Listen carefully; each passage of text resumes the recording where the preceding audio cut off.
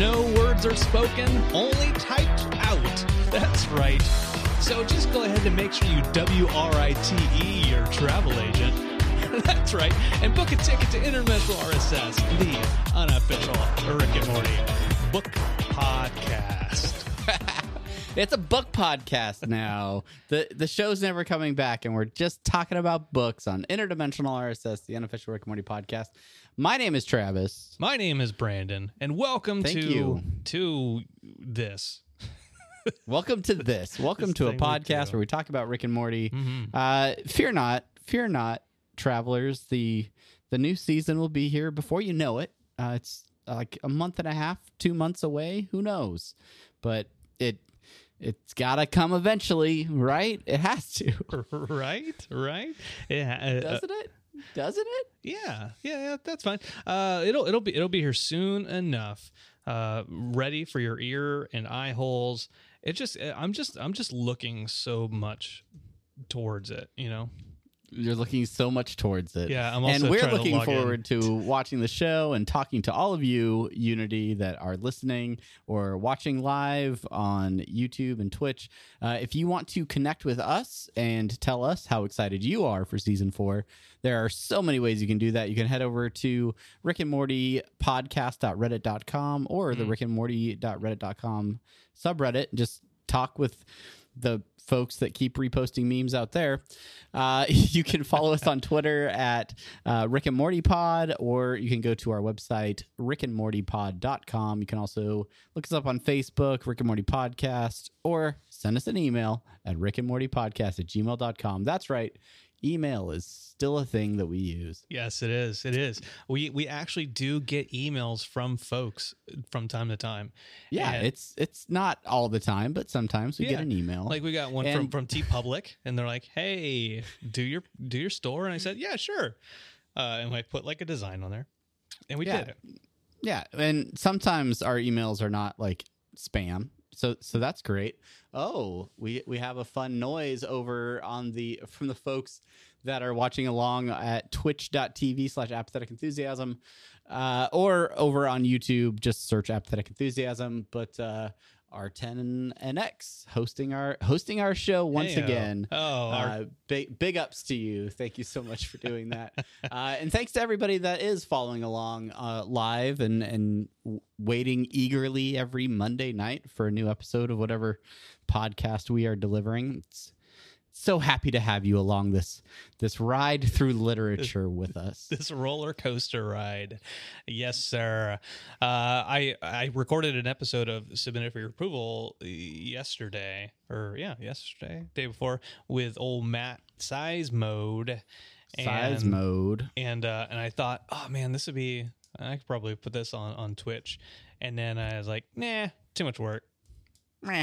We'll let Travis just handle all that streaming business, and he can deal with all the like happy sounds that come from alerts and when people do fun things. That's right. But yeah, thanks to everybody that's watching, and one final thank you to everyone over at patreon.com/Rick and Morty Pod that continues to support the show financially. You guys are the real heroes.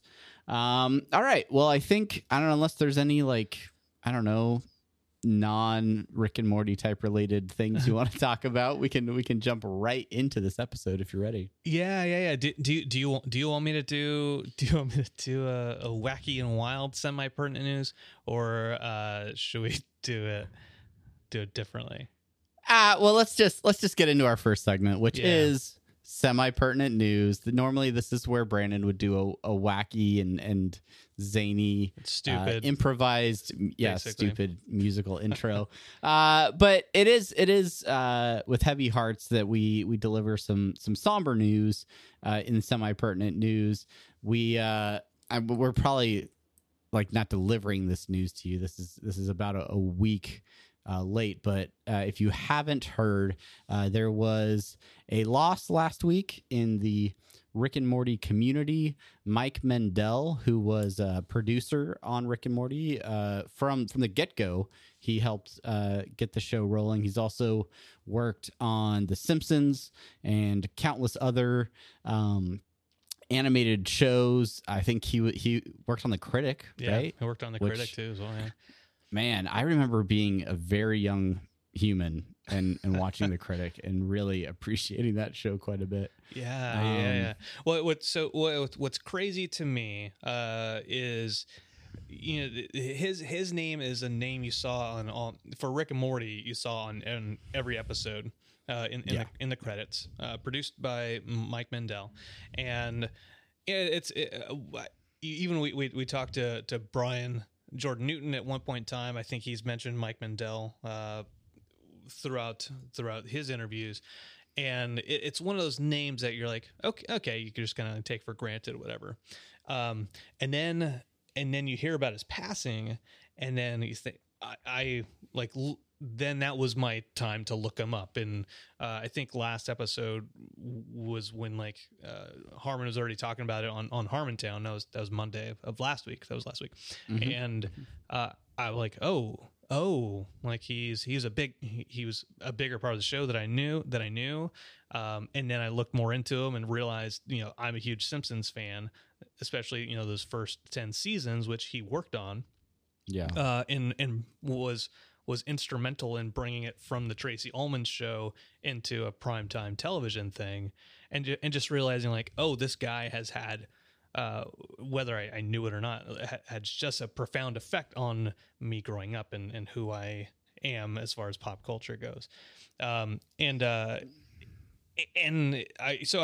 wanted to make sure that we gave him a shout out, just to say how much we appreciate him. I know that over on Twitter, over on Facebook, there's just so much admiration for this guy from folks who currently work on Rick and Morty, who've said, you know, hey, you know, he got them their first job in the industry. You know, talking about how they're devastated. Justin Roiland put out that he's devastated about it. A bunch of folks from The Simpsons, Mike Scully, Josh Weinstein, Seth Green, who wasn't a Simpsons guy, but but still part of the Adult Swim family, and I'm sure probably worked on some projects with him or something like that. Yeah, and then you listened to Harmontown. You listened to the whole Harmontown thing, right? Yeah. So, and it was a sudden thing. Like, it was not like he wasn't sick or anything. So whenever someone dies and it's like sudden, it's sometimes almost a little bit more jarring, because like he was out with people from work the night before at a Dodgers game. And then all of a sudden the next day he's gone. And so Dan really was just sort of trying to put, you know, his thoughts out there, and anger is sort of a direction that he moves initially as he works through, you know, DABDA and the denial, anger, bargaining, all of that stuff. But just really him and Rob Schraub both just really sharing their hearts and sharing the connection that they had with Mike. And it's interesting to me because you think about, you know, the creators of Rick and Morty, and you think of Justin and Dan, but from all the accounts that I've heard, like Mike was in the center of that as well. And really, like, he was that quiet, you know, like third partner in crime that like made sure the trains ran on time and made sure episodes came out. And Dan kind of credits him as being the guy that made sure they actually made the episodes. I think on Harmontown he says if it wasn't for Mike, that you'd only have like four episodes every 8 years or something, instead of you know what we've gotten so far. So a huge loss for the show, and you know, our hearts go out to everyone in the Mendel family, as well as on the crew and everybody that knew him. Just sorry to you, and hopefully I don't know, we can honor his memory in some way, shape, or form. Yep. Yeah. So anyway. That's semi-pertinent news. We would transition into a Dan Harmon social media minute. Dan, on his Instagram again was talking about this topic over the last week, posting a photo of a cute little kitten, but his words in the caption really embody his frustration and sort of his wrestling with grief. And it's real. Like we joke about, Dan and Justin and these larger than life characters who are real people that make amazing television, but they deal with loss the same way we do. And so, yeah, again, sorry to those guys. Yep. It's a downer. It really sucks. But hopefully the rest of this episode can maybe bring some joy and honor the work that Mike did on Rick and Morty, and as well as the rest of the cast and crew. So, that's right. That is semi-pertinent news. That was it. That's it. I forewent wacky things so we could talk about something serious. And now back to our regularly scheduled program. Block. Everybody's so happy. Yeah, let's break the tension here a little bit. Let's get into the main thing. Bringing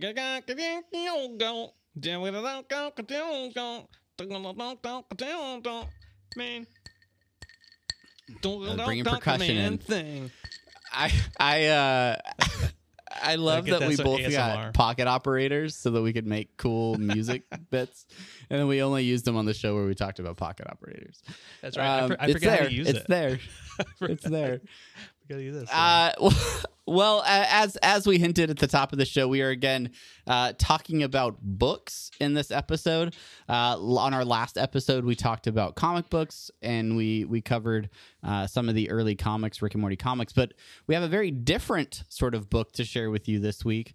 It is finally the time when we will feature an interview with Matt Brady, the author of The Science of Rick and Morty, the unofficial guide to Earth's stupidest show. We actually did this interview a few weeks ago. It's been a month ago. I mean, if we're being honest, we've done this interview twice. I think we've hinted about it on several occasions. We got to talk to Matt before the book was released in the UK, but it is finally time for us rebellious Americans to get our hands on this book. And so Matt was gracious enough to come back and meet with us again and talk more about the book. And it was awesome because we got a chance to actually read through the book prior to this interview. So it really allowed us to be better interviewers this time and ask more I don't know, decent questions. Yeah, more decent questions. And what's interesting is we prepared way more for this exponentially shittier job talking to him. You did fine. Did fine. I'm sure we're a great team there, Brandon. Yeah. Well, I mean, we're right about that. Oh shit. Well, I don't want to talk it up too much. Maybe you guys will love it. Maybe you guys won't. But this is our interview with Matt Brady, author of The Science of Rick and Morty. All right, everybody. Thank you guys so much for joining us. We are here with Matt Brady, the author of The Science of Rick and Morty, the unofficial guide to the Earth's Stupidest show. So happy you could join us for this interview, Matt. It's good to have you back. Thanks for having me. This is great. For those of you that didn't catch our previous conversation, because we didn't really have all of the conversation, we did have Matt on a show a few months ago, and due to some technical difficulties, we did not get all of that interview. So we're so happy that he's back to talk about the U.S. release of his book, releasing October 1st, 2019. Wherever books are sold. Wherever books are sold, Amazon, anybody you like to buy books from online, and everywhere. Yeah, so we've actually gotten a chance to look over this book a little bit, and I have to say, there is a lot of great information in here. I was actually surprised by some of the stuff that's in this book, and so you basically use like biometry. That's how scientific I am, using the word biometry. Biology, chemistry, physics, all the things in the series. You explain some of the biggest questions occupying the greatest minds today, including: can we hack memory? Will we ever be able to alter our basic intelligence? How far will we be able to go with cloning? Could we travel to parallel universes? What energy could you get from a microverse battery? And can you control a cockroach's nervous system with your tongue? There's way more than that in this book. I'd like to say that last part is the most important part, I think, of everything. I think that's the question on everyone's minds constantly at all times. But your background is actually as an educator, right? Well, a good chunk of the last 11 years of my background, I have been teaching science. I teach high school science at the honors and regular and IB level, which is International Baccalaureate. It's kind of similar to an AP level, but I teach chemistry and physics. Prior to that, though, I co-founded and ran the site newsarama.com, which back in the day was the biggest comic book news website. It was kind of as comics were just starting to really explode into the pop culture scene. And so I did that for about 15 years before teaching, and I had gotten a master's in marine biology before that, did graduate work in physiology and pharmacology. So I'd kind of blended pop culture with science all along. And when I got into the classroom, I moved into a Title I school, which is it's some education jargon, but it's basically shorthand for saying it's a high poverty, high minority school. And I needed some kind of common ground to connect with my students. And as it turns out, pop culture has no native language. It has no kind of cultural bias built into it. It's just cool.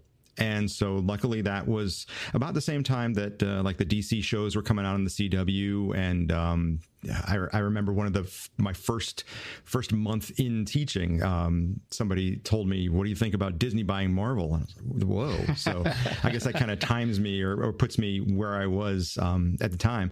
But I used pop culture a lot in my classes, and I found that it was great at getting people to kind of think about this stuff and then think more about the science, because they felt they understood the pop culture. They felt some kind of ownership with the pop culture.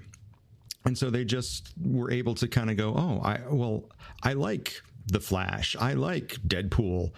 I wonder what this science is about that has Deadpool in it.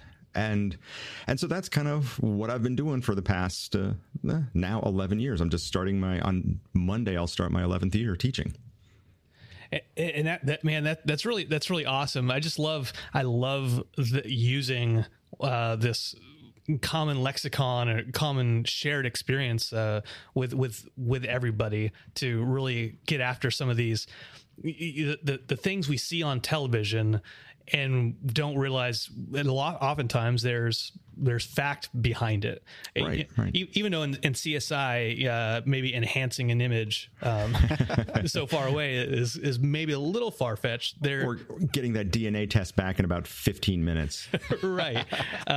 There's still at least some science behind that aspect of it.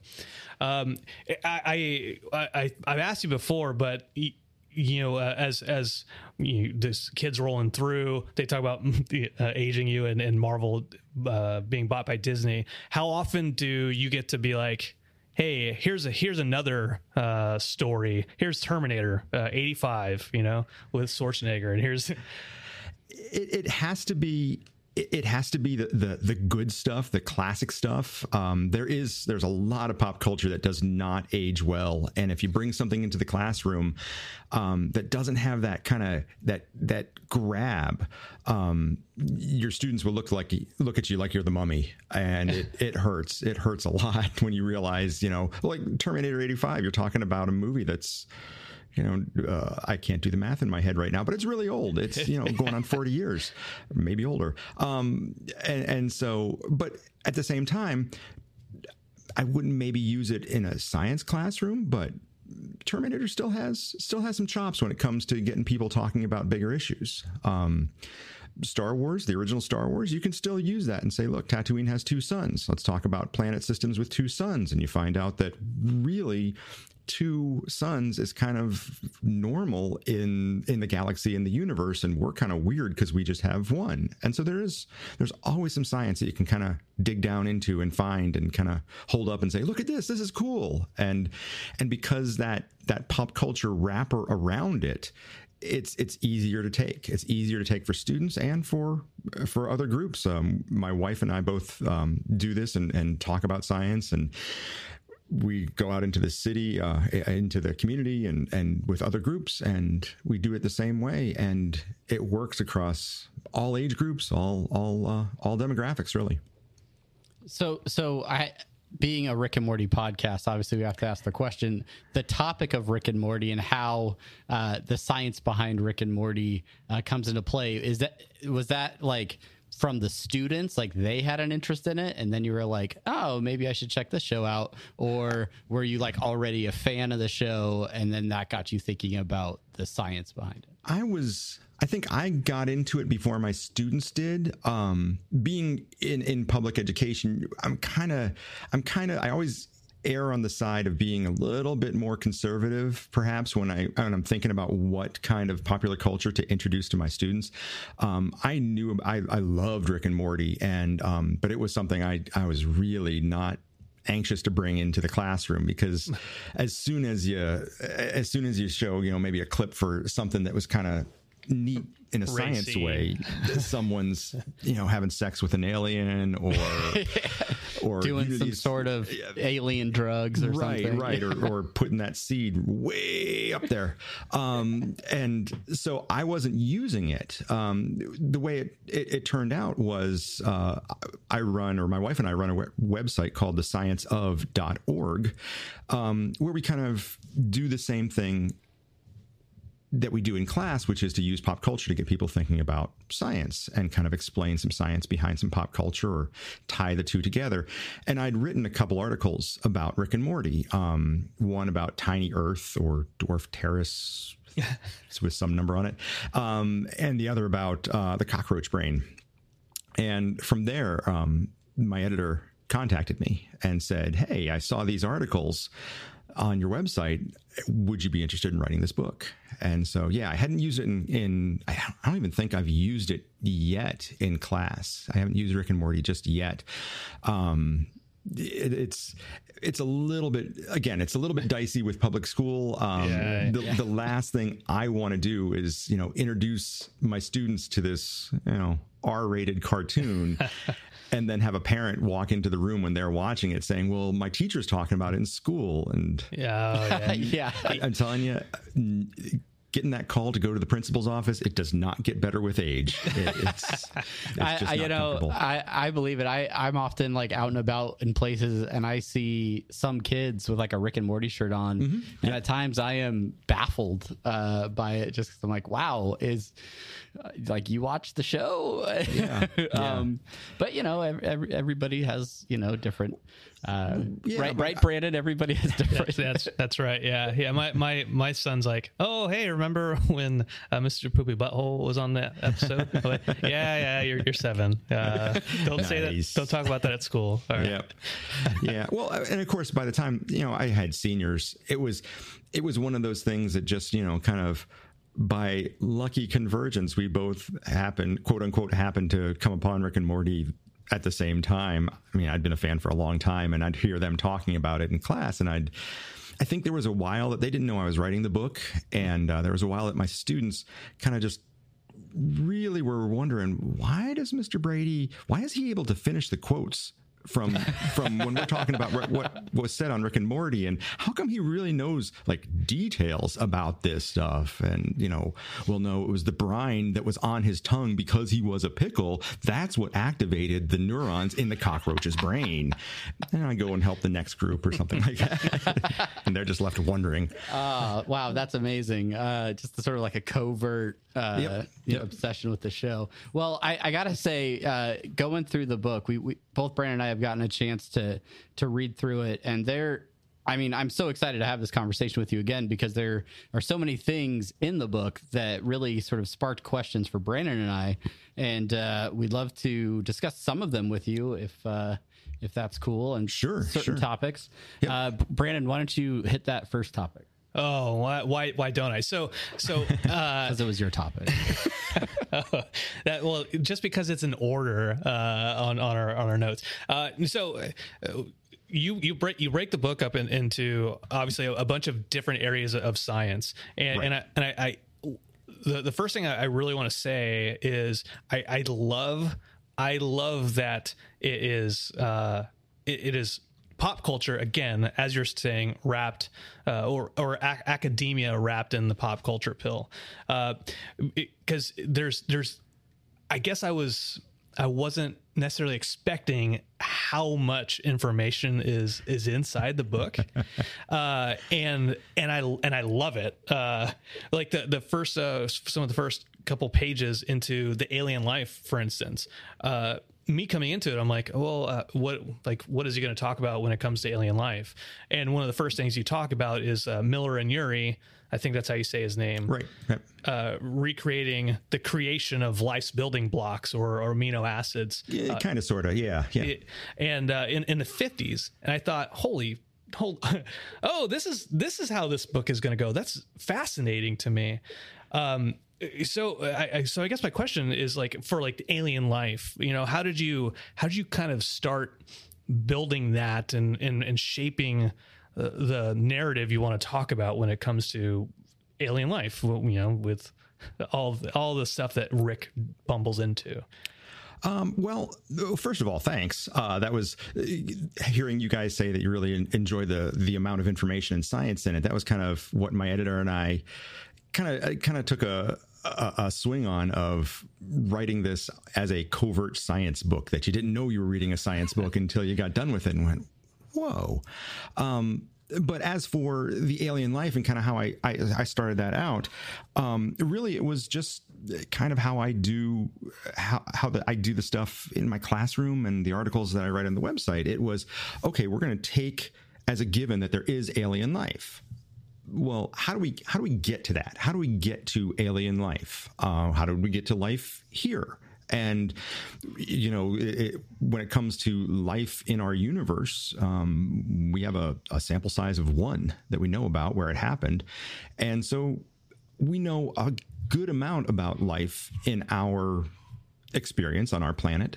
And so it just kind of, you start picking apart those pieces, and there are chunks of that where you can kind of say, well, okay, this is what happened here, but what if this happened here? And what if the planet didn't have as much carbon, but it had more silicon, for example? And could you get life based on silicon where our life is based on carbon? Maybe that's something that a lot of people have talked about. Could you get life just starting spontaneously? Is there a situation, a collection of physics rules and laws and just chemistry together that if you have all these things at the right place at the right time, you'll just have life? And so that's kind of where I started with it. And I got to admit, especially with the alien life, I'm quite lucky that I was writing this book now rather than 15 years ago. The idea of astrobiology it's a big deal now. I like to tell my students when we talk about it, I think in my students' lifetime, hopefully in my lifetime, we will find some, absolute evidence of alien life, not, the planet Vulcan with Mr. Spock on it, but something under the ice on Enceladus, or something in the Martian soil, or something in the clouds of Venus, we will find other life somewhere. And there is a lot of research and a lot of hypotheticals being asked about that kind of stuff. And so now just this, it's almost as if there's a large chunk of science that's just poised and ready to go. As soon as we find it, it'll just be, aha, so wait a minute, I said this and he said that and she said that, and it's actually this. And so there's a lot of research that really was out there just kind of waiting to be, synthesized to put together into a larger picture that I was kind of trying to put together in that chapter. So when you formulate like one of these chapters and you want to talk about alien life or cloning or time travel, like what like direction do you approach those topics from? Do you like kind of get the more overall topic and then you like find a lot of interesting like research on that and then find ways to connect it to Rick and Morty? Or was it really like specific elements within the show that drove your research for the book? Yeah, the latter one there. I found the examples in the show and would kind of use those as my destinations that I was driving to, and fill in the science. For the alien life chapter, it doesn't say everything about alien life that there is to be said. It's not a book about alien life, but it does. I'd like to think it does address a lot of the alien life that you see in Rick and Morty. That there is a slight, there is a variety of alien body types and morphologies, which I mentioned in the book is kind of always has been a bias of science fiction. It's just easier for us to understand. But then, you had Fart, who was a sentient cloud. And that just got weird and trippy in many ways. Right. Because you talk about difference between carbon based and yep. what Fart would be like, and yep. what kind of world would exist from that. Right. Right. And his, its line in there, I don't know if it was a male or a female or if they even identify. But Fart's line of, whenever we find carbon-based life forms, we treat them as, garbage. We just need to get rid of them. They're a pestilence. And it's, who's to say that we are the carbon-based life form is the best way to go or anything like that. So yeah, I'd really kind of use the examples in the series as my touch points, and like I said, as my destinations, and build it to that. And especially like with cloning, well, we see these clones, and in this episode, Operation Phoenix is under the garage. And what would it take? Do we have what it takes to get there? And when it comes to cloning, we don't, but we're getting closer. I really enjoyed that chapter, and I like That's the way weird. It's interesting. I like started ordering things from Amazon. No, I don't have Operation Phoenix going in my basement or anything yet. But there are times in there where like you use one of my favorite quotes from the show, how sometimes science is more art than science. Right. And I like the way that you do kind of sprinkle those references from the show at really like some of the really meaningful times when it makes sense.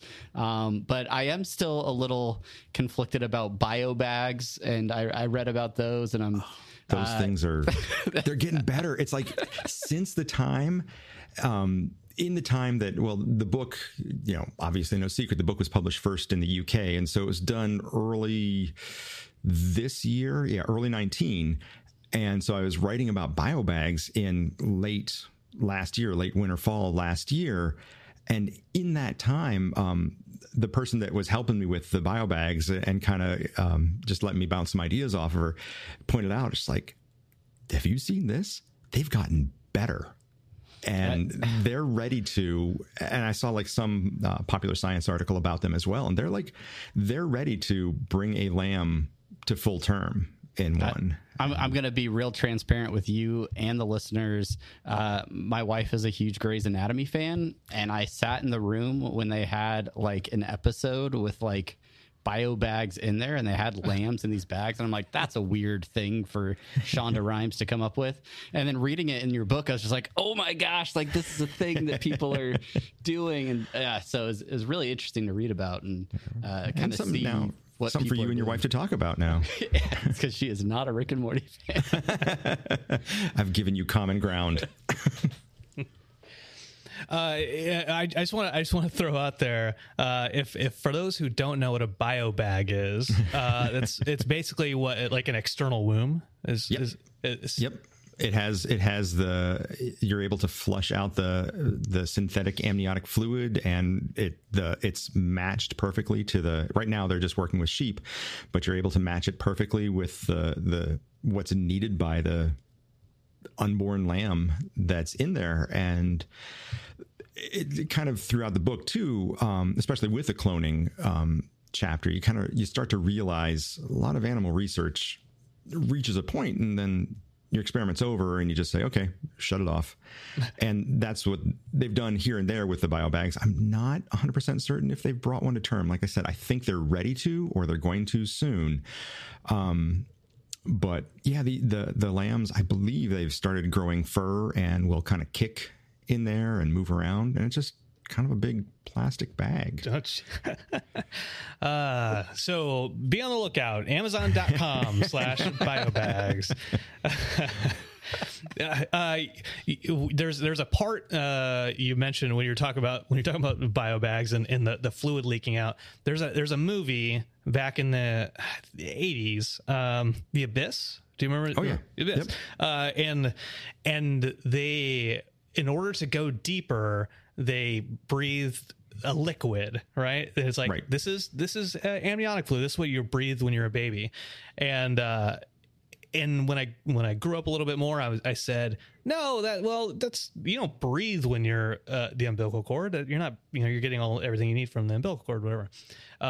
That's not real science, is it? And then I read, then I followed up with the chapter in inventions, mm-hmm. with specifically breathing water, and that there is a liquid that you can breathe. Right. And I was like, well, son of a bitch. See, I think we're probably letting our different ages show, because yeah, you mentioned it was an old movie called The Abyss. I saw that in the theater, son. Get off my lawn. There was, it was like around, I don't know, late 70s or something, that there was a picture that came out either in Life magazine or National Geographic, and I reference it in that chapter, that they were able to get a mouse to breathe this fluid.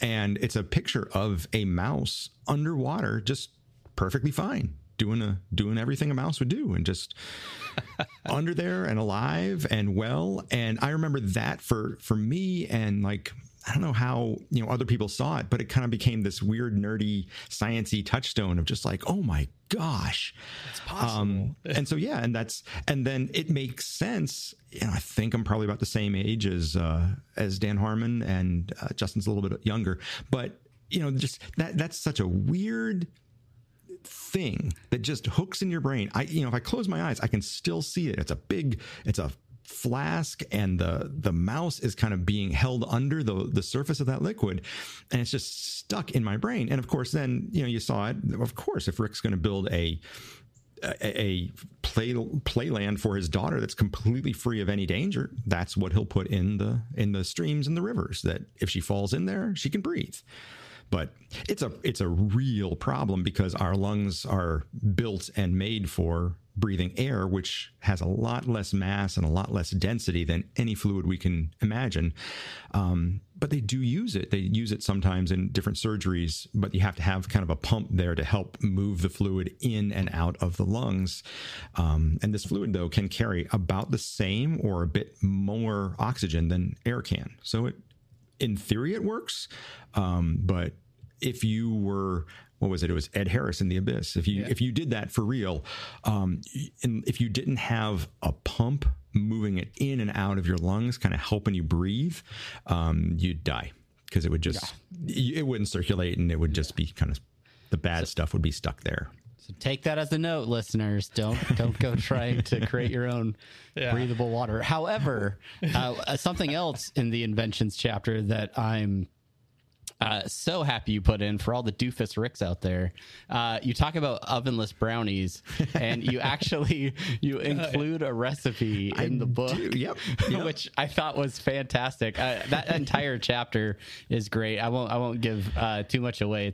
But it's definitely very cool to see some of the really wild and crazy inventions that Rick has come up with on the show, and how many parallels there are to actual things that people have created. Yeah, and if you kind of go through that entire chapter, the stuff, the actual things from the series that I couldn't like match up to a science, that didn't have any kind of feat in the real world, it was a really small list.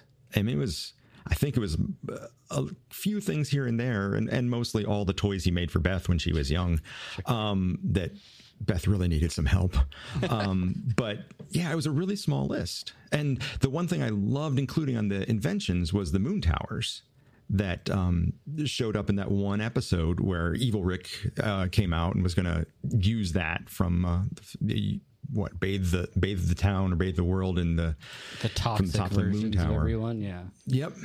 And it's like moon towers were a thing and still are in Austin, but the only reason I know about moon towers is because of the movie Dazed and Confused, where they have a party at the moon tower. Yep. I was researching that and I'm like, oh, that's right. Yeah, that's where I knew them from too. There's so many things, and again, you watch Rick and Morty, and you think, well, that's kind of far out. I don't think that's feasible or possible. And there's a whole lot of science talk, obviously, in the show. How difficult was it for you to go through? Because I'm sure you watched the series multiple times, just kind of like brainstorm and kind of like, oh, let's focus on this. Was there anything that was extraordinarily difficult or frustrating to weed out fact versus fiction, or tying science to those things? There were a couple things, specifically when the science, the quote unquote science in the series, wasn't so much science as it was a storytelling mechanism. It's like the original Star Trek back in the 60s. The transporter wasn't so much technology then, even though we pretty much know how that would work now. It was just a means not to show a shuttlecraft going out and landing and save some money. Right. And so the portal gun, for instance, it has analogs in many, many different types, many different science fiction, classics and other types of stories. But boy, it's just, I think that's kind of, if you press the pages of that chapter close to your ear, you can kind of hear me just going, maybe. Hold on, listen. Hold on. It was just there. Yeah.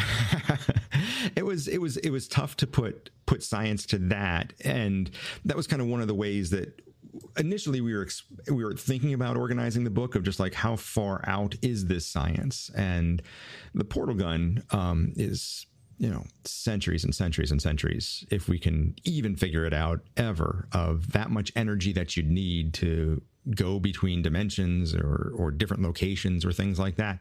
But it was nice to see, though, at least the consistency that they had, I think 99% of the time, of the blue portals and the green portals, and the portal gun was lost here and it didn't just magically reappear here. So, hats off to that kind of keeping track and continuity.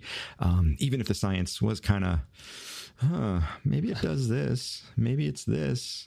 And even though, that kind of stuff, you'd think, oh, well, then you got all kinds of freedom to just whatever science you want. It's like, no, I want to tie this to real science as much as I can. And so I think the portal gun was one of the big things that was just like, Don't know. A few others just here and there, kind of in the applications. Concentrated dark matter. Boy, if we knew what dark matter was, maybe we'd know what concentrated dark matter was. But we don't. So I don't think it could be concentrated. But you just be interesting. You just take the water out of it. Yeah. That's right. You find it in the freezer section with orange juice. Or don't add as much water to it when you're making it in the bucket in your. Yep. Right. Yes, you've definitely watched the episodes plenty of times.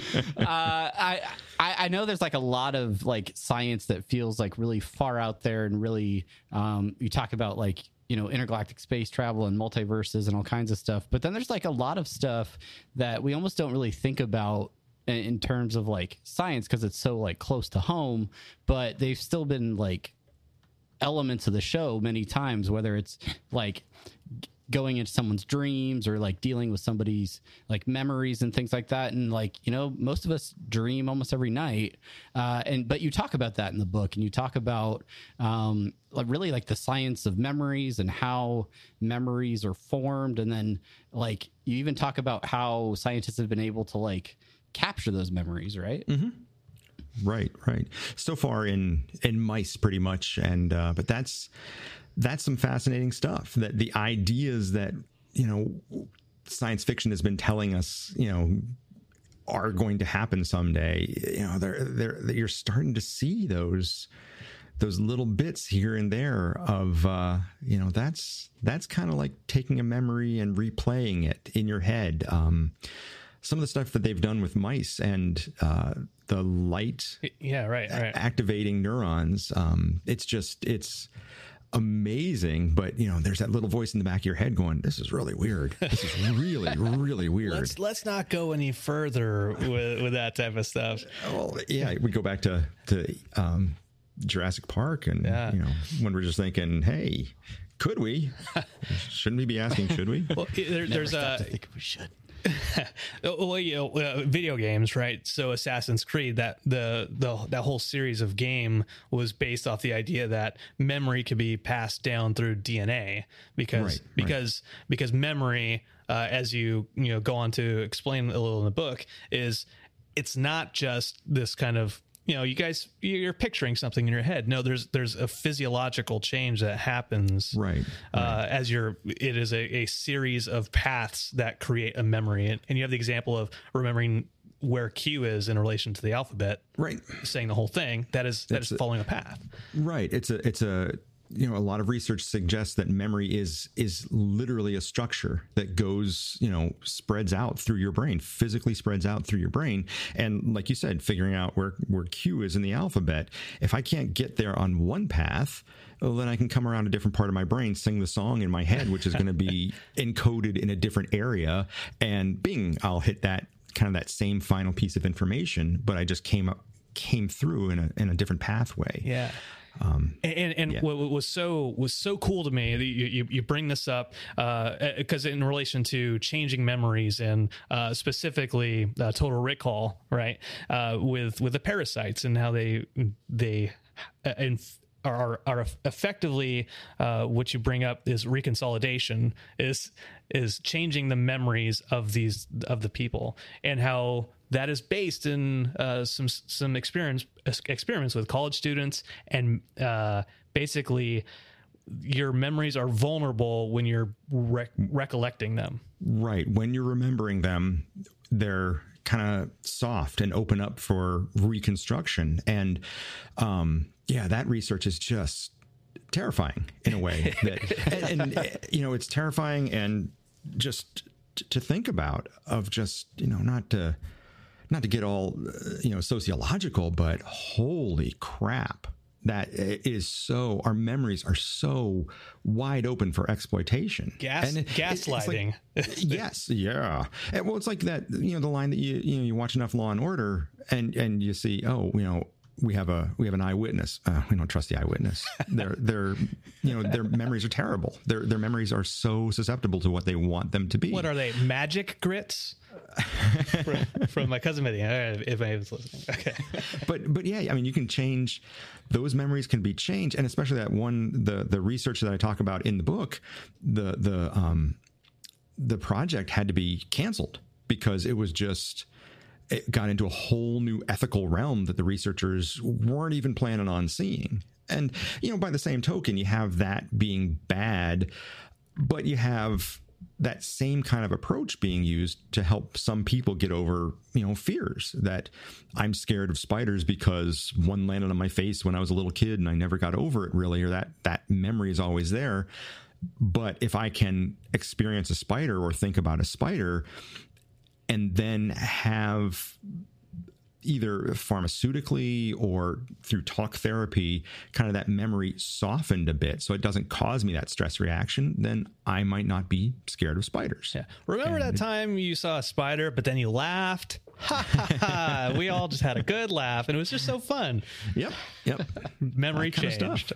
Yeah. There you go. You mentioned the going into sociological type stuff, and I am not a student of anything past a bachelor's, but my bachelor's is in sociology, so I can say that I went to college at some point in time. But you talk a little bit about the memories in time travel. Did you get anywhere as far as you talk about the notion of time? It's neurologically created. It's created by the observer. And, I don't know if you ended up like going into like chronemics, the study of chronemics, which is like culturally we view time differently as well. So some might be like very sequential. Others might, I use quotes, multitask. Did you get into like any of that type of stuff when you're researching time travel or even any of the other topics? No, I really didn't. That's quite interesting to me that you're just saying that we like almost culturally, absolutely view time, huh? Yeah, it's a big. It's not a big field, but it's a field of study that's growing. And the idea that my family used to say, we have cruise time. We have cruise time because we're always running late. But that is culturally, that's what we did. I do show up late, even if I have 2 hours ahead of time. I'm like, I'll get there when I get there. But other folks, depending on how they were raised, they're very right. On time, ready to go. Brandon, I don't know if that's time travel as much as you just improperly figuring out travel time and what time you need to leave to be at places. Well, that may be true too. But we talk about relativistic time travel and the fact that it's neurologically created. That's what kind of caught me. Observers are the ones who create time. In a large way, yes.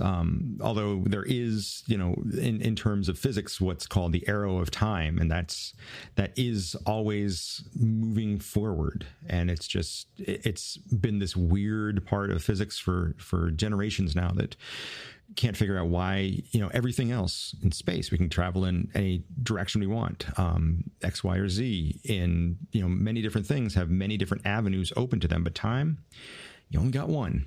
And that's just kind of, we're limited to that by the universe. And then I guess it's a weird way that our brain can make sense of that. And there are multiple approaches to how brains can make sense of time. Yeah, right. You there's a part where you mention going under surgery, severing that link to noticing change, as Aristotle says, time is a measurement of change, and then waking up and times has moved forward, but there was nothing for you. It's just right. So it's extraordinarily interesting to me. It gives you that whole idea that time is outside of me. There is no time in me, that time is just somehow outside of me. Because if I can somehow sever that connection with the outside world deeply enough, time stops for me, even though it doesn't for my body. But in terms of my conscious mind and the thing that is observing, time has stopped, and I have to be told, no, it's actually 6 hours later, and the surgery was a success. Yeah, that's basically how every Friday night of mine is. And with that, we'll move on a little bit. We'll move forward. We'll move There we forward. go. There we go. So I am curious, like, there are so many like pop culture and sort of sci-fi type areas out there, other properties that could get this treatment. Like, what led you to go with Rick and Morty, sort of for this first unofficial guide? Well, the offer from the editor had a lot to do with it. Solid, great choice.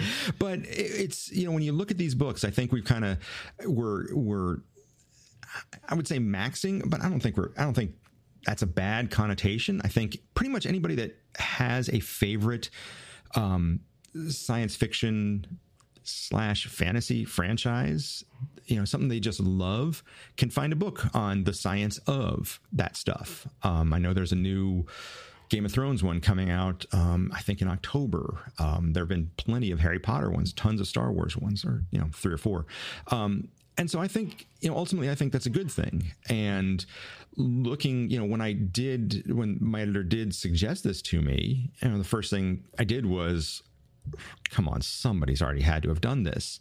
And while there were, articles here and there on the internet, no one had, kind of done a whole view type of thing. And that was kind of cool. And knowing the audience, and how passionate the audience for Rick and Morty is, wanting to know kind of every little thing. And that's a helpful thing, in doing something like this, of, the audience will pick apart frame by frame of what this means, what this means, what this means. And, that's a good audience to, then, offer something up that kind of digs deeper and, hey, at the same time, ties it into some real world science that, as a country, as a planet, we could all deal with thinking about some real world science a little bit more.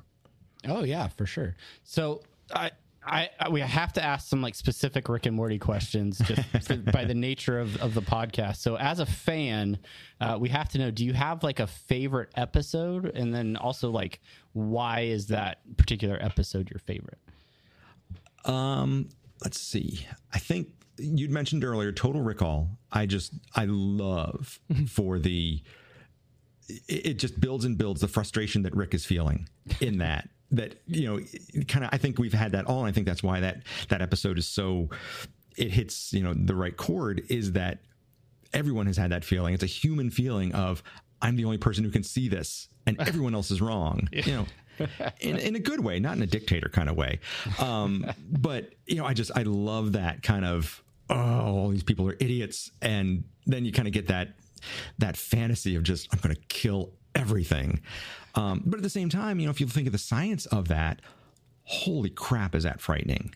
Luckily it's kind of a benign memory parasite that it's not trying to hurt you, but you can't trust your own memories. That's where it gets really weird. That's and creepy for sure. Yeah. Yep. So that's one of my favorites. And Rick Shank Redemption, I think, between Rick Shank and Pickle Rick, I think Justin and Dan have an action movie in them, because those were the best action sequences and the smartest stuff going on that I've seen in years. And I just loved them for the madcap. They took this insane premises in both episodes and just treated it with respect and just ran with it. And it made sense, and it was good to the very last second. When you look at some of those sequences, like even in the Pickle Rick episode, like, kudos to the directors and storyboard artists too, that were able to take, like, because I don't know what that looks like on like a written page, but for them to create this like intense, like martial arts sort of scene, using a pickle that is built out of like rat parts. Yeah, it's bones and feet. Yeah. It's pretty amazing. So we have 3 seasons under our belts, but we have the promise of 70 more episodes starting this November. Are there any things like you're looking forward to, or maybe any like areas of science that haven't been explored that you'd love to see pop up in a future episode? Oh, I think there's tons of areas of science that haven't been explored, and I'm kind of, I think everybody is at that edge of more Rick and Morty is a good thing, but at the same time you're like, oh, I hope it just doesn't kind of, and saying this about Rick and Morty, it's really not an insult. I hope it just doesn't stick its head up its own butt. And start to just, well, we're going to go in and we're going to tell a 2-part arc on why it's called Dimension C137 and not 138 or 136. And we're going to look at and I have a lot of faith in the whole team, the creative team on it. And I don't think they will at all, but, I'd love to see just new stuff, the new stuff that they can come up with. Certainly they've kind of put themselves as a show that uses science and kind of takes their cues from where modern science is and kind of jumps forward a little bit. And even in the time since the very first season, some of that stuff is changed and a little bit dated now. And so, what do they think of, with maybe the next development and kind of where are things going to go with this and with that, and can we go back to a simulation universe, or have we played that out, that kind of stuff. So yeah, I'm anxious for all of it. I'm thinking it's all going to be really, really good stuff. Yeah, everything that we've ever heard from Dan Harmon with him, like, even when we talk about like Mr. Meeseeks, right, and a hesitance to just instantly jump to Meeseeks again, because it has to have a good reason for it. Everything indicates that they are not just going to be like, you know what, I want to explain the real origin of Rick's portal gun. They could coast for 3 seasons. Yeah, they can on just the stuff. They could coast for 70 episodes if they really they could. Wouldn't that be a way to go of just like, haha, we fought for 70 episodes and now we're just going to give our audience the middle finger and just coast it right out. And Adult Swim is like, damn it, you guys got us. You bastard. I'm trying to think if because I thought it all the time, and I don't think I put it in there. I might have.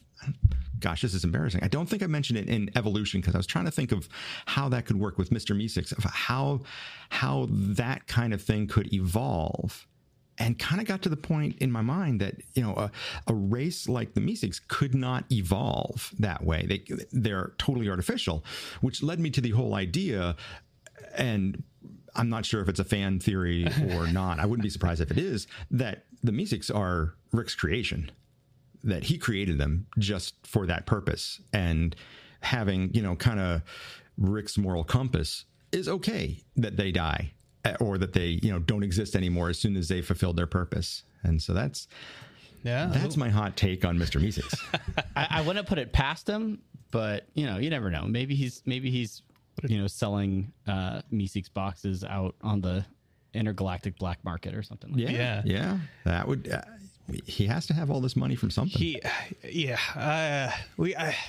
I want to explore that so much because I mean, like, how many of these boxes we know there's a Fleeceeks box out there. Just kidding, it's a mop and bucket. But to create that is, and for somebody to have that kind of power, if they do have that box and they're in a position that they could just press away and like, Travis and I used to do Blood Dome Battle League, and one of the stories we did, it's where we pit 2 characters against each other, and we involved the Meeseeks, and it was just like a fight to the death. It's like, just keep making Meeseeks until you take over the world. Like, how long would a Meeseeks have to take for that? Right. And that's always the fun stuff with science fiction, is the bigger changes. You talk about, and I think they've played it really well with Rick's portal gun, that it's more than just, kind of this MacGuffin. It does have, quote unquote value within the universe, because there is some portal technology, but the portal technology that the other species have, that the alien has, and certainly that the president had, uses a lot of energy. Yeah. You see the big gate set up and everything. And so therefore it's limited. But Rick, he can carry it in his pocket. And so if you had the portal gun, and I mentioned this in there, if you had a portal gun, I could open, a circle could open in front of you and a rifle sticks out and bang, and the circle closes. And now that government is in complete disarray. Or a circle opens and my army marches out. Yeah. And, so it's interesting to look at these science fiction things. And I think, since the world doesn't give us a chance of, well, what would be the implications of this new technology? Science fiction kind of allows us to do these thought experiments of, if we could make clones, where would things go? If we could make perfect clones, what would the world be like if we could, make portal guns? It's just one of those things. There have been some really, really good comic book stories written like that, or series that, if we just had portal or teleportation technology, the world will change. It would not be the same world that we know, because you could just jump all around. Yeah. And I'm not talking about, I can go to Disney World anytime I want. It's, but you still have to wait in line. Yeah, exactly. Oh, look, I'm already sitting in the seat. Sorry, I'll just take this next ride. But yeah, that's some of the fun stuff that you can do with it as well. Of where would things end with this kind of technology? Oh, sorry. Yeah. Hello. I'm here. Okay. Sorry about that. I don't know what quite happened. Webernets, I'm sure, didn't like us. But yeah, you talking about the portals, and it's just like how much that would change. All we have to do is look at the thrilling finale to Avengers Endgame to see what portals would do for us. That's right. They could save those. No spoilers. No. I think we're past spoilers on that movie. I think we're well past spoilers. And when this airs, we'll have another month on us. So, yeah, man, I want to say I really enjoyed the book, and I'm so, and I can speak for Travis too. I'm going to. He also enjoyed the book. Thank you. Thanks so much. And it means a lot that you came back on the show to talk to us again with a system that doesn't glitch out or kick us off. You mentioned the scienceof.org. Yep. Where else can folks get a hold of you, find you, ask you questions when this book comes out and they buy it? We have a Facebook feed for the Science of, which is, boy, it caught me flat-footed on that one. That's embarrassing. I will edit. No. It is the Science of at the Sci of on Facebook, and right now it has a really swanky banner ad for Rick and Morty at the very top of that. And at Twitter, we are scienceof_org. And I'll get that banner up there as well, so you can tell you're on the right place. But on both of those things, I'm there all the time, and I'm talking about cool science, sometimes fictional. Oftentimes, it's hard to. Sometimes it's hard to do the fictional when the weird stuff and the cool stuff is coming out so fast. And so a lot of the times I'll just say, "Holy crap! Is this some neat stuff that's come out?" Those folks that might be going to New York Comic Con, I should be there Saturday. Oh, all right. Yes. And I'll be signing at the Simon & Schuster booth. Probably not going to be able to do a panel or anything, but at least I'll be there. And they've said they're going to be there with plenty of books. So nice. You heard it here. Simon & Schuster at New York Comic Con, and you'll be there. Yep. And for those of you that can't make it to New York Comic Con, for starters, I'm sorry. I'll be one. I am one of you. You're not alone. But the book is out October 1st, 2019. It's The Science of Rick and Morty, the unofficial guide to Earth's Stupidest show. Matt Brady, thank you so much for being on the podcast. It's so much fun talking to you, and all of the things that you've researched about the show, we could probably do like a 4-hour podcast. We probably could. But yeah, thanks so much. It's been my pleasure to be here. And I think we said last time, I'm not sure if that part made it to air or not. Just remember, manipulating cockroach brains, that's real. They have kits, people. They have kits. Backyard Brains is the name of the company. I love giving them a shout out because people just can't believe it. You can make your own remote controlled cockroach that you can steer with an app on your phone. The part of that is me touching the cockroach. That's yeah, and clipping off their antenna and jamming an electrode down in the little antenna hole. I'm sure it has an anatomical name, but antenna hole sounds good. You got to get that antenna all the way up that hole. All the way up. All right, everybody. Go check out this book. Make sure that you pick it up. Go get it signed at New York Comic Con. Once again, thank you, Matt, for coming on the show. My pleasure. Very, very cool. Very cool book, and so excited that he took the time to talk to us about the book and share some of the details about what went into writing it and everything else. So yeah, big shout out to Matt. Make sure you go out and pick up the book. It is available when, Brandon? When is it available? It is available. Oh man, really? You're gonna throw that on me? You're gonna throw you fudge. I think it's available everywhere as soon as this podcast comes out, the 1st of October. Yeah, go buy it right now. Just go to your bookstore, go to Amazon. I think we talked about it in the interview. Yeah, right. Yeah. Which the interview that we clearly just listened to. Go buy the book. It is out in October. All right, everybody. That is it for the main thing. It is now time for everyone's favorite segments. Listener suggestions and short outs.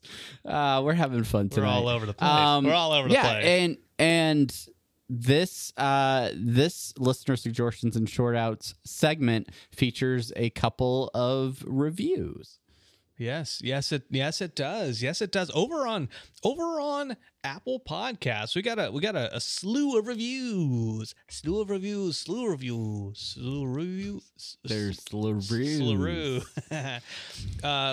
Which one do you want to look at first? I'll read the short one. Okay. The first one is from Toonbox C. And it says, "Pass the guac, bro. These boys going straight ham on that Rick and Morty podcast game, bruh. Done improvising some fun songs and checking that Dan Harmon social, bruh. Hold on tight, bruh." That is a review that gets my stamp of approval. 5 stars. 5 stars. What tickled me about you reading that review is every time you gave the like extra half a second pause. Anytime you said bruh. Checking that Dan Harmon social, bruh. Hold on tight. You gotta let the bruh breathe. It's gotta float in the air and permeate the atmosphere. Yeah, it's like put it around your snifter, whatever that thing's called. Yeah, whatever. Real quick side story. My 7-year-old had to make a bracelet in school the other day. And you had to make with beads, make one word. And so the word he put on his bracelet was nothing. He put nothing on his bracelet, but then he found 3 little avocado shaped beads, and he put those on. I'm like, oh, what does that mean? He's like, nothing matters but guacamole. Like, yeah, you little shit. Your kid. You are my kid. All right, so let's move on just a little bit. This review is from Josh K. Yarsgaard, who we talked about him last time. He was the one who hit us up on Twitter and was like, hey, I want to do an essay on your podcast. If I can ask you a few questions, what have you? Sure, gave him some input. Well, he put that essay directly into a review, and I said I was going to read it out loud on this podcast. You gonna read the whole thing? It's Get prepared, everybody. Buckle in. Buckle up. Let's go. Buckle up in the Rickmobile. Click. Because we're going for a ride. Make sure if you're too short, you don't get on the airbag side. And here we go. Yeah. Safety first. Good show. Lots of potential, it's titled. Background information. Interdimensional RSS, the unofficial Rick and Morty podcast, hosted by Travis and Brandon, is one of the largest podcasts about Rick and Morty, the hit adult cartoon on Adult Swim. The show has been running nearly bi-weekly since January 15th, 2017. Travis and Brandon produced 2 other podcasts, named Apathetic Enthusiasm and Submitted for Your Approval, a Twilight Zone podcast. Travis and Brandon have had an uphill battle producing this podcast for the last 2 years. Due to unresolved issues, there hasn't been a new episode of Rick and Morty since October 1st, 2017. Brandon and Travis have come up with creative topics from fan theory reviews to trivia shows. In the lull between the 3rd and 4th season, Brandon and Travis have managed to keep their show alive and well. Structure and summary each episode of Interdimensional RSS begins with a segment entitled Semi-Pertinent News, SPN for short. SPN covers news that isn't crucial to the show, but exists in the periphery. The news discussed often involves the show's creators, comic conventions, R&M tidbits from Adult Swim, and other not-so-exciting news. The segment is an easy way for fans to keep up with the real-world workings surrounding Rick and Morty. Inside SPN, there's a sub-segment referred to as the Dan Harmon Social Media Minute. In a few quick minutes, Travis and Brandon note interesting posts from the social media of Dan Harmon, co-creator of Rick and Morty and creator of NBC's Community. Following SPN, the bulk of the podcast is taken up by a segment called The Main Thing. This segment ranges from a buddy podcast to an interview or even a trivia game show. The bulk of the first episode I listened to, episode 79, obligatory Q&A episode, The Main Thing included Brandon and Travis reading fan theories about Rick and Morty. The 2 co-hosts alternated reading theories about the plot of Rick and Morty, the characters, and speculation on season 4. In the second episode I listened to, episode 80, Trivia Time, Brandon and Travis ask each other trivia questions. At the end of the show, Brandon and Travis answer fan emails and questions or read new reviews of the podcast. This segment of the podcast is called Listener Suggestions and Shortouts. Content review. I didn't find the content of the 2 podcasts I listened to for this interview particularly compelling. The lack of new Rick and Morty content for 2 years would give even the most talented broadcaster a challenge. I think Brandon and Travis have done the best they could with a bad situation. Interdimensional RSS is an entertaining podcast to listen to if you're a big Rick and Morty fan. The hosts are very knowledgeable and have good insights into the show. The commentary and chemistry that Brandon and Travis have together makes for a fun and engaging listening experience. Podcast advertising. The 2 episodes of Interdimensional RSS I heard did not have any formal advertising or copy reading. Instead, the hosts generate their revenue from Patreon, a crowdfunding source for creators. They intend to just cover their monthly operating costs. I reached out to the creators of the podcast on Twitter for their insight on why they don't include formal brand sponsorship. Travis and Brandon told me they didn't believe ads for sexual impotence or underwear fit in with the whole Rick and Morty animations feel. They also said they don't have the fame to justify selling out like that. Those are direct quotes, ladies and gentlemen. Final score. Upon further review of this podcast, I've settled on a score of 3 out of 5 stars. The sound quality of the show is great. The sound effects are interesting, and the editing is tight. Yeah. I think the production value and topics of the show will increase with the release of the season 4 in November. I'm excited to see what Brandon and Travis can do with the podcast once new Rick and Morty content arrives. 683 words. Thank you. Thank you, Josh Sarsgaard. Thank you, Josh. Great job. He has promised to let us know what grade he gets on this essay. A few editor's notes. I want to defend episodes 79 and 80, which certainly are not peak best interdimensional RSS. They are genuinely us spinning out after 2 years of no Rick and Morty. So I would have loved to hear Josh's opinion on a mid-season 3 recap episode. Yeah. That would be pretty interesting. I appreciate his review because he gave us 3 out of 5 stars, but it wasn't like, oh yeah, this shitty shitheads shit. The fact that he gave us 3 out of 5, even for those 2 episodes, which those were definitely 3 out of 5 episodes. Those are us being like, well, we've only got 2 months to go. We're almost there. The other thing that his review does is highlights the fact that at midnight it will officially be 2 years without any new Rick and Morty episodes. 2 full years, ladies and gentlemen. That is something. That is boy. But yeah, thanks again to Josh. Thanks for the review. Thanks, man. It's awesome. I'm gonna have that. You wrote my I don't know my resume that for whenever I need a new job. You basically wrote our elevator pitch for this show.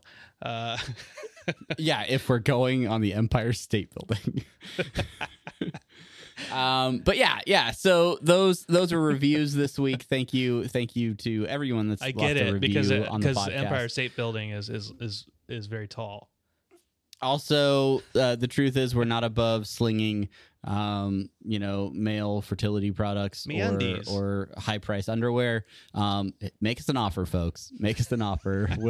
We will sling your ads. We'll do ad reads. We're not above it. But yeah, and if you would like to leave a review on this podcast or any of our podcasts, you can head over to Apple Podcasts and let us know what you think of the show. Let us know what you like, what you don't like. Write an essay if that's what you're into. But you don't have to. It doesn't have to be 683 words. It can be however many you like. 10 words. 10 words. And that, ladies and gentlemen, is episode 82 of Interdimensional RSS. We are weeks away from brand new Rick and Morty reviews. So if you have friends, if you have people in your life that love Rick and Morty but don't know about the podcast yet, now's the time. Start sharing it with them. Maybe if you're going through like a rewatch with some friends gearing up for season 4, you can use this podcast as a nice little companion piece to go back and look at all of our reviews from the show and all that stuff. So thanks to those of you that have shared this with. Oh my goodness. Hey guys, Alexa. The echo is listening. I do not like Rick and Morty podcasts.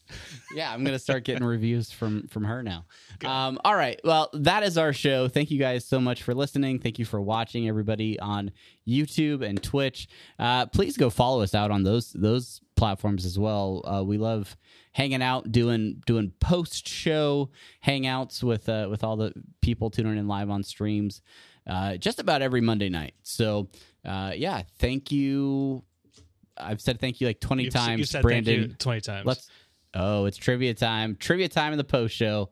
And until 2 weeks from now, I'm Travis. And I am Brandon. And thank you so much for listening. And we'll catch you on the other side of the music. Bye.